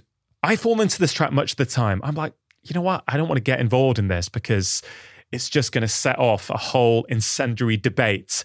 And I don't want that on my wall. It's not what I'm here to do. I want to help change the world through compassion and curiosity. And I think that's where it becomes really problematic, is that people stop being authentic and sharing real things. And I've been in that position where I've had a thought. I thought, God, I think there's something to this. I want to share it on Twitter and Instagram. And sometimes you let that voice get the better of you. Go, yeah, but it's not quite right. I can make that better. And then 6 months goes and you never shared that thought that could have been really helpful, A, for people reading it, but also the feedback could have been really helpful for me. So you sort of stagnate, don't you? You do. I think the way you just described that is profound. I think it's so common for people to second guess themselves and be afraid of the reactions, forgetting, of course, that, as long as it's not egregious, you're going to learn something from the reactions and then evolve your thinking. I think the mistake that a lot of people make in this situation is they end up defining themselves by what they believe. And just as you shouldn't internalize everything you feel, that's part of emotional intelligence. I think a mark of wisdom is not believing everything you think, and rejecting thoughts that come to you, or at least being able to evolve them. And last time I checked, the point of learning is not to affirm what you already believe; it's to evolve what you believe. And so, if I put a thought out there, I want to separate that from my identity. What I think is not who I am. What I value is who I am. And I think this is a distinction that a lot of people overlook. So beliefs are what you think is true. Values are what you think is important. So if we take this emotion regulation topic, I have a belief based on a lot of social science that there's a particular effective set of strategies for regulating emotions. And one of those is to hold people responsible for their actions, not the emotions they cause in you. Those emotions are on you. But I'm completely open to changing my mind on that in light of better evidence, because my identity is anchored in the value of being someone who learns from data and someone who tries to use the tools of psychology to help people live better lives. And so if that turns out to be wrong, it's not a threat to my sense of self. It's a moment of discovery. And that moment of discovery, after I get over I feel like an idiot and I shouldn't have framed that post that way and I should have clarified the context, this was a great moment of learning for me. Yeah. You mentioned there that you're open to learning from data. But data comes in many forms. I am incredibly interested in science and what the new research is telling us. But I'm also very, very interested, if not more interested, in what I've actually seen work in real life with patients who are struggling. And there's something in your book where you write about confidence, and you say that confidence is the result of progress, not the cause of it. And I underlined it. It caused me to pause and think. I completely agree with you, first of all. I think we're often waiting, aren't we, for confidence to get started, whereas you're saying, hey, the opposite is actually true.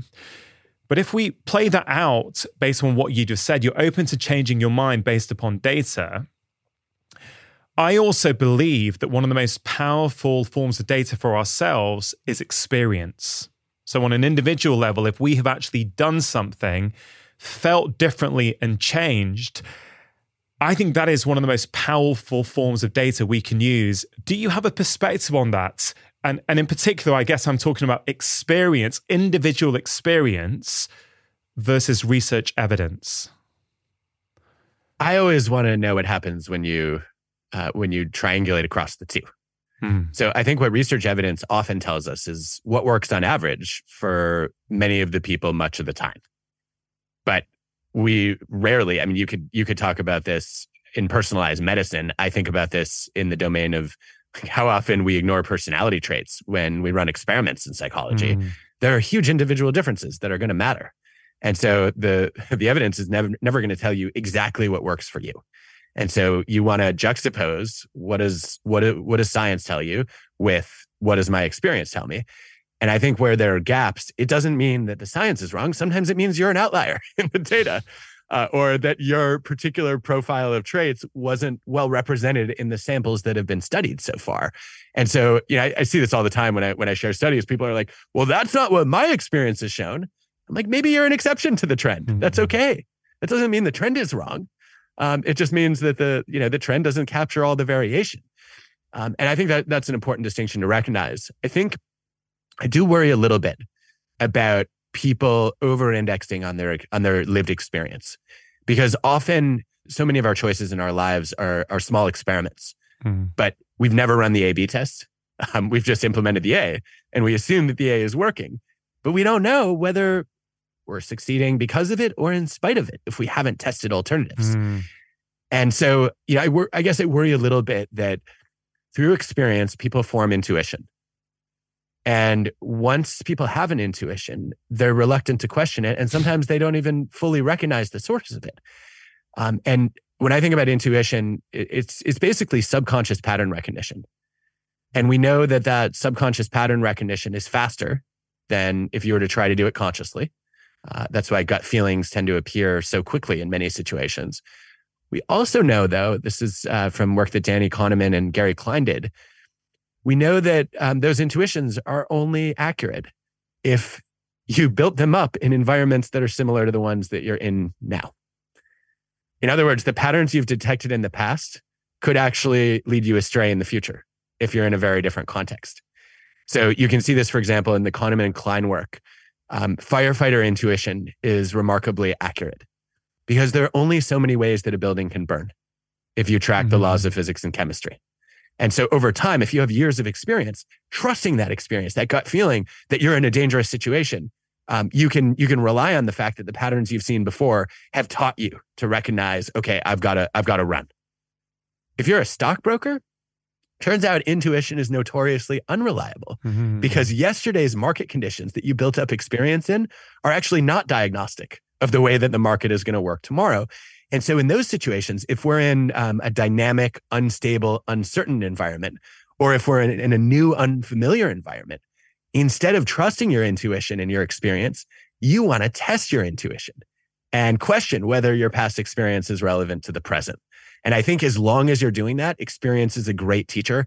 I just don't want people to learn the wrong lessons from the past and then regret choices that they make in the future. Adam, if we're trying to reach our full potential in life, how important are mentors and how do we choose the right mentor for us? Oh, I had so much fun writing about this. I felt like there needed to be a mentoring chapter in Hidden Potential because I think it's almost impossible to meet someone who hasn't had the great fortune of having somebody in their life who saw more potential in them than they saw in themselves, and that being a major catalyst for growth. I think the mistake that we often make with mentors is we think there has to be a one and only. Like I have to find the one person who I rely on for all the advice and guidance that I need. And the research suggests that this is not accurate, that people who have multiple mentors are more likely to advance and grow. And this is in part because there's no one person who is going to have all the expertise you need. It's in part because very few people can find one person who will spend all the time with them that they need to fill the gaps in their knowledge and their skills. But it's also because I think that what good mentors end up doing is, they walk you down their path, but that may or may not be the right path for you. And so when you have multiple mentors, you can start to make your own map, trying out the paths that several of them have taken. It really it lifts the burden too of saying, like, I don't have to find someone and ask them to be my mentor. I can cobble together bits and pieces of advice from different people. And I think when doing that, the other mistake that a lot of people make is they want to go to the best expert or the biggest superstar because they think that person has all the knowledge. What they don't realize is sometimes the best experts are the worst teachers. because their knowledge is just too advanced, and they were either, naturals to begin with, or they're so far removed from where you are as a novice today that they don't remember what it's like to be in your shoes. And so they can't give you good guidance. That's well documented. The other challenge that superstars run into is that when you go to the best expert, sometimes they have tacit knowledge that they don't know how to make explicit. Mm-hmm. So, if they do something naturally, or they've done it with a lot of practice, it's on autopilot. It's second nature to them, and they can't always explain what they're expert at.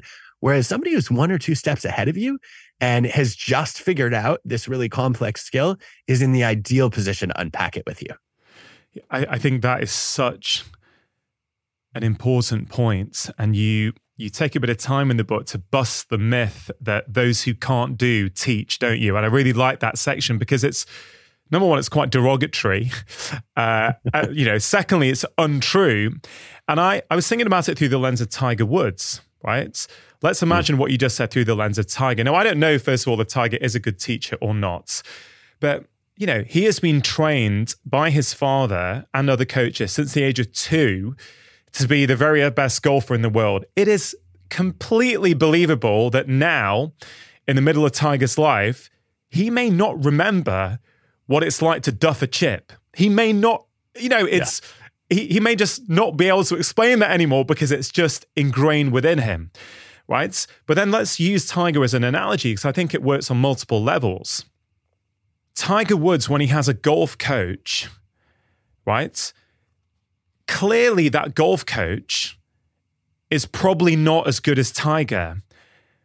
But just because he can't play as well as Tiger, it doesn't mean he can't offer incredible coaching to him. It's like a different skill set, isn't it? Whereby it's like, hey, I can't do what you can do, but I can observe you and I can see the patterns or whatever it might be. So I don't know if you think, for me, that really spoke to the idea you were talking about. It does. It speaks to it really well. There are 2 kinds of expertise. There's expert knowledge and expert performance. And one is information you carry in your head that allows you to coach effectively. The other is something you can do with your mind and body that allows you to exercise a skill. And the ability to do has no bearing on the ability to know and think and guide and advise. We saw this all the time in diving. One of the greatest coaches in Olympic history had never been a diver. Mm-hmm. And a lot of people would say, what are you doing? Like, you have no business doing it. You've never done it. Forgetting that you could study it. You could learn the laws of physics. You could coach. You could run experiments with your own divers. And then, over time, build up expertise in figuring out what helps people improve. I think that is true for any task. I think that, instead of saying those who can't do teach, what we should say is those who can do sometimes really struggle to teach. And can we take that a step further? Please. I had so much fun writing about the tutor effect and the coach effect, to say that, the very situations where we turn to a coach or a mentor are actually the ones where we're often better off coaching and teaching other people. So in psychology, the tutor effect is the finding that when you set up a peer tutoring program, or when there are multiple kids in a family, the tutor actually learns as much about the topic as the other student who's being tutored. The older kid actually gets a benefit, learning wise, from teaching younger siblings how to do stuff. And I think we forget that when, I think everybody's heard the aphorism that the best way to learn something is to teach it. But we haven't thought hard enough about the fact that you could actually learn things by teaching, because when you have to explain something to someone else, when you have to guide them on how to do it better, you remember it better because you have to retrieve it, and you understand it better as you've come up with analogies to try to make sense of it for them, and take what's intuitive in your mind and transfer it into theirs. And so you can gain a lot of confidence by teaching. Yeah. There's also, I love this evidence that you can gain confidence by coaching. That instead of asking someone else for advice, if you're stuck, if you go to somebody who is stuck in a similar way and give them guidance, that's actually more motivating, because you realize, I already have some of the knowledge I need. It's so powerful. And where this often shows up in my world, Adam, is In the world of health, it's well recognized now that the majority of what we see as doctors these days is in some way related to our collective modern lifestyles, right? So I'm not putting blame on people. I get that life is tough and that, it's difficult to make the decisions that many people want to make for their health and well-being. But nonetheless, I think we have to acknowledge that modern life is making many of us sick. And what you will often see online is people saying, I'm not going to take advice from that doctor. He or she can't even look after themselves. And, if let's say a doctor is carrying excess weight, I've seen quite a lot of people jump on this bandwagon online saying, well, what do they know about it? I'm going to take advice from a doctor who looks fit and well. I get where that's coming from. I really do. I understand that people feel sometimes, well, I'm going to listen to someone who looks fit and well rather than someone who doesn't.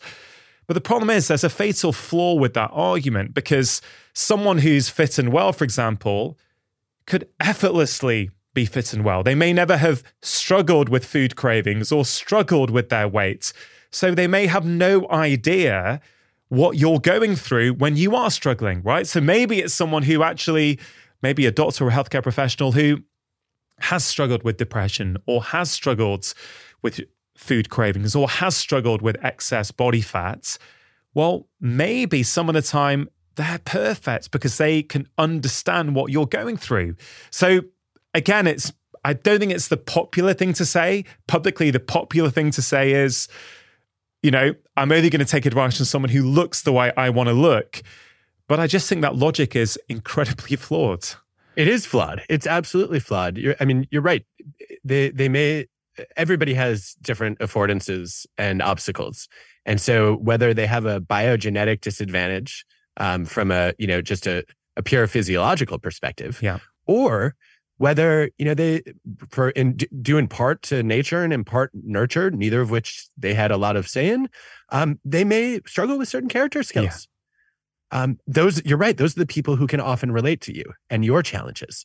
And the person, I think this goes to the point about being a natural. Like, if it came easy to you, you have not had to study it.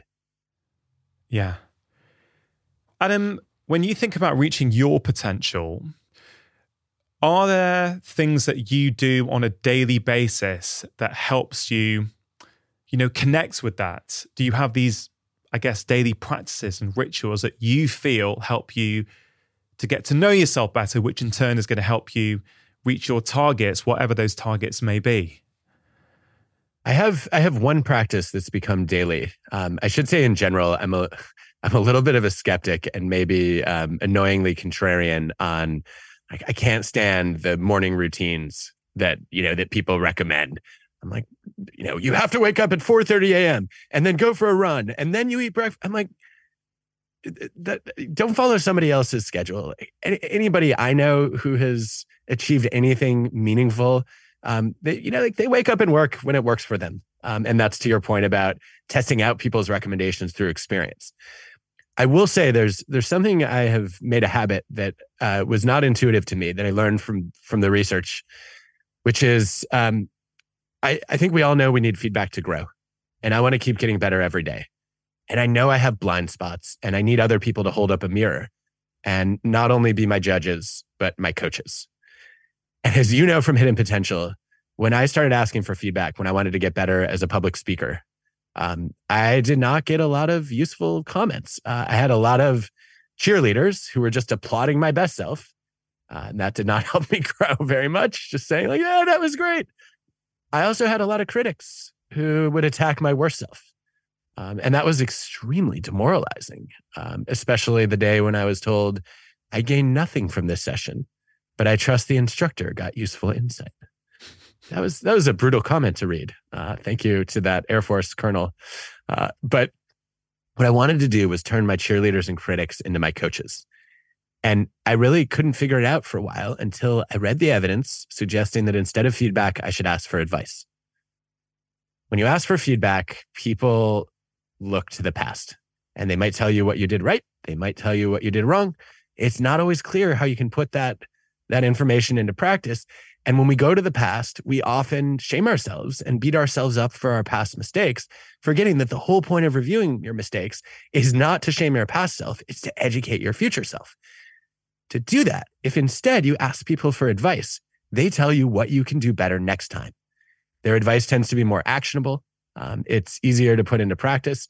It focuses your attention on tomorrow as opposed to ruminating about today or yesterday. So my daily practice is every time I do anything that matters to me, at the end, I ask, I like to ask for a 0 to 10 score. And sometimes people comply and sometimes they don't.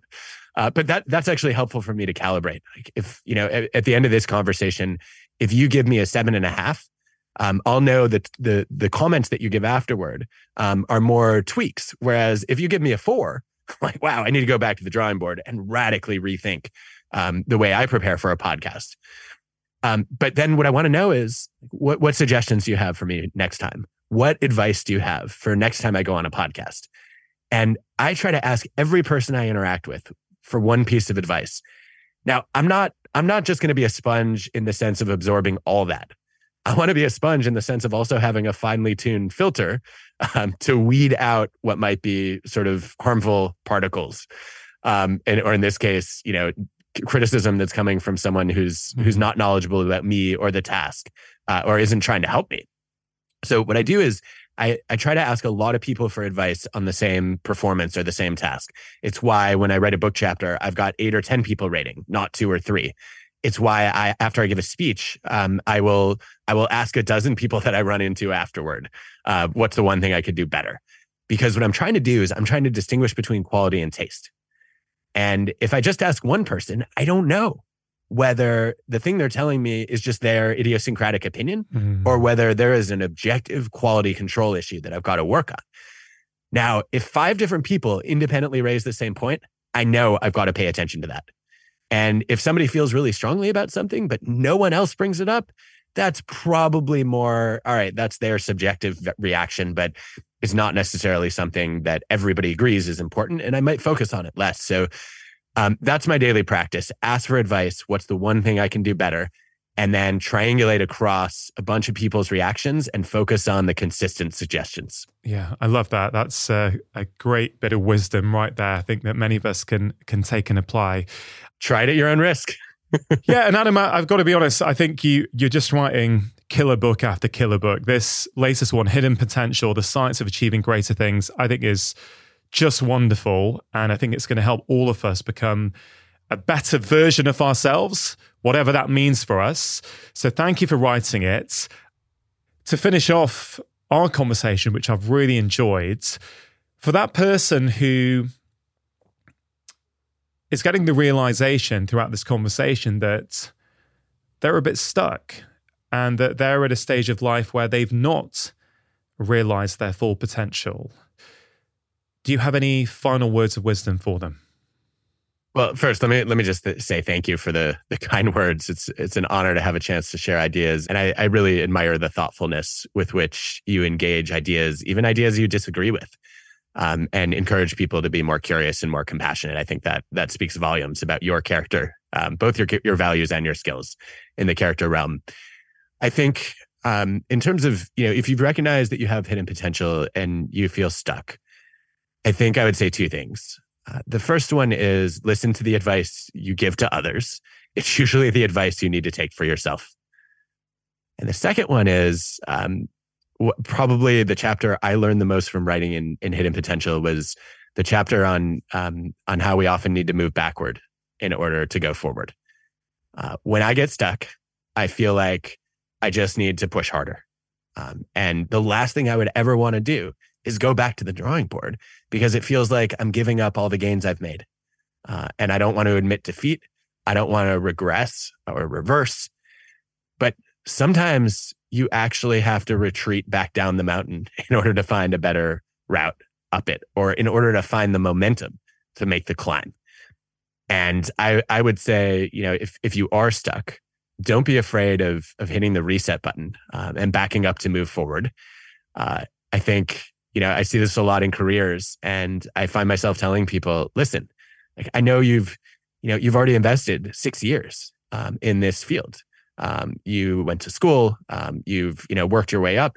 It feels like a big risk to start over. But I would rather admit that you wasted the last few years than see you waste the next 20 or 30. Adam, it's been an absolute joy getting the chance to talk and discuss these ideas with you. Thank you so much for making time to come on the show. Thank you for having me. And I'm ready for your 0 to 10 rating and your suggestion for what I can do better. Are you up for it? Yeah. What, you mean right now? Yeah. Or we can do it offline if you prefer, but I'm happy to do it live. Okay. We could try it live. So this is on your performance on the podcast. Wow. Giving the infamous Adam Grant feedback on his performance on the podcast. I don't feel qualified to give you feedback, but 0 to 10 rating. You've done 400 of these, Rangan. Okay. I think you're well qualified. Honestly, and I'm not just saying this, you're clearly a very eloquent speaker and you have a really awesome way of articulating your ideas. So I would give that a 9. I thought you were wonderful. You didn't know where I was going to go. I went into all kinds of different directions. So you beautifully followed me on all of those things. What could you do better? Honestly, I don't know if this is the right way to answer this, Adam, but for me, and this is my way of trying to give you the answer, as a recovering perfectionist, podcasting has taught me a lot. Podcasting has taught me, particularly long-form podcasting, so unscripted. These are, authentic conversations that go where they're going to go. I've learned that there's no such thing as a perfect conversation. It doesn't exist. Had I gone to bed early last night and not played table tennis, I think this would have been a different conversation. Had we had this conversation in the afternoon, your time, rather than the morning, your time, I think it would have been a different conversation because we would be a different person at each of those time periods. So what you're asking me is almost the opposite of where I've tried to get to with this podcast, which is to embrace the conversation for what it is and realizing that actually what it was is all it could ever have been because we brought ourselves both to this interaction. And just as if I'm meeting a friend for a drink somewhere, I don't really assess that afterwards and go, how were you with your buddy today? Did you, was that a 10? Was that an 8? Was that a 7? No, it was what it was. And so this is a long-winded way of saying I wouldn't change a thing. Wow. That, you're really forcing me to embrace this idea of imperfection. And in particular, the wabi-sabi idea of the beauty in imperfection. I think you're right. I think, this is something I need to internalize more. As maybe there are certain things that I don't need to always ask, how could I do better? Before you take off, then I have to put it to you. What can I do better? I would actually say that some of my favorite parts of this conversation were where instead of you jumping to the next question on topics that you were excited to talk about, you reacted and shared your personal experience. In some cases as a clinician, in other cases like as a person. And I think that's where an interview becomes a conversation. I think that's where your audience relates to you. You're in some ways a stand-in for the listener. And so when you react, that's you sort of capturing, hey, I felt this way too. And I think I would encourage you to do more of that. Adam, I very much appreciate the feedback from yourself. It's not feedback. It's just advice, and you should ask a bunch of people and see if they agree with it or not. And maybe for listeners and viewers, tell us if you agree on that note. Yeah, well, I'm going to ask my wife to keep this in. She produces the show. Keep it in, so I think it'll be fun for people. So, Adam, listen, it's been great. I hope we get a chance to do a part 2 at some point in the future. But in the meantime, thank you very much for coming on the show. Pleasure was all mine. Thank you for having me. Loved it. Really hope you enjoyed that conversation. Do think about one thing that you can take away and apply into your own life. And also have a think about one thing from this conversation that you can teach to somebody else. Remember, when you teach someone, it not only helps them, it also helps you learn and retain the information. Now, before you go, just wanted to let you know about Friday 5. It's my free weekly email containing 5 simple ideas to improve your health and happiness. In that email, I share exclusive insights that I do not share anywhere else, including health advice, how to manage your time better, interesting articles or videos that I've been consuming, and quotes that have caused me to stop and reflect. And I have to say, in a world of endless emails, it really is delightful that many of you tell me it is one of the only weekly emails that you actively look forward to receiving. So if that sounds like something you would like to receive each and every Friday, you can sign up for free at drchatterjee.com/Friday5.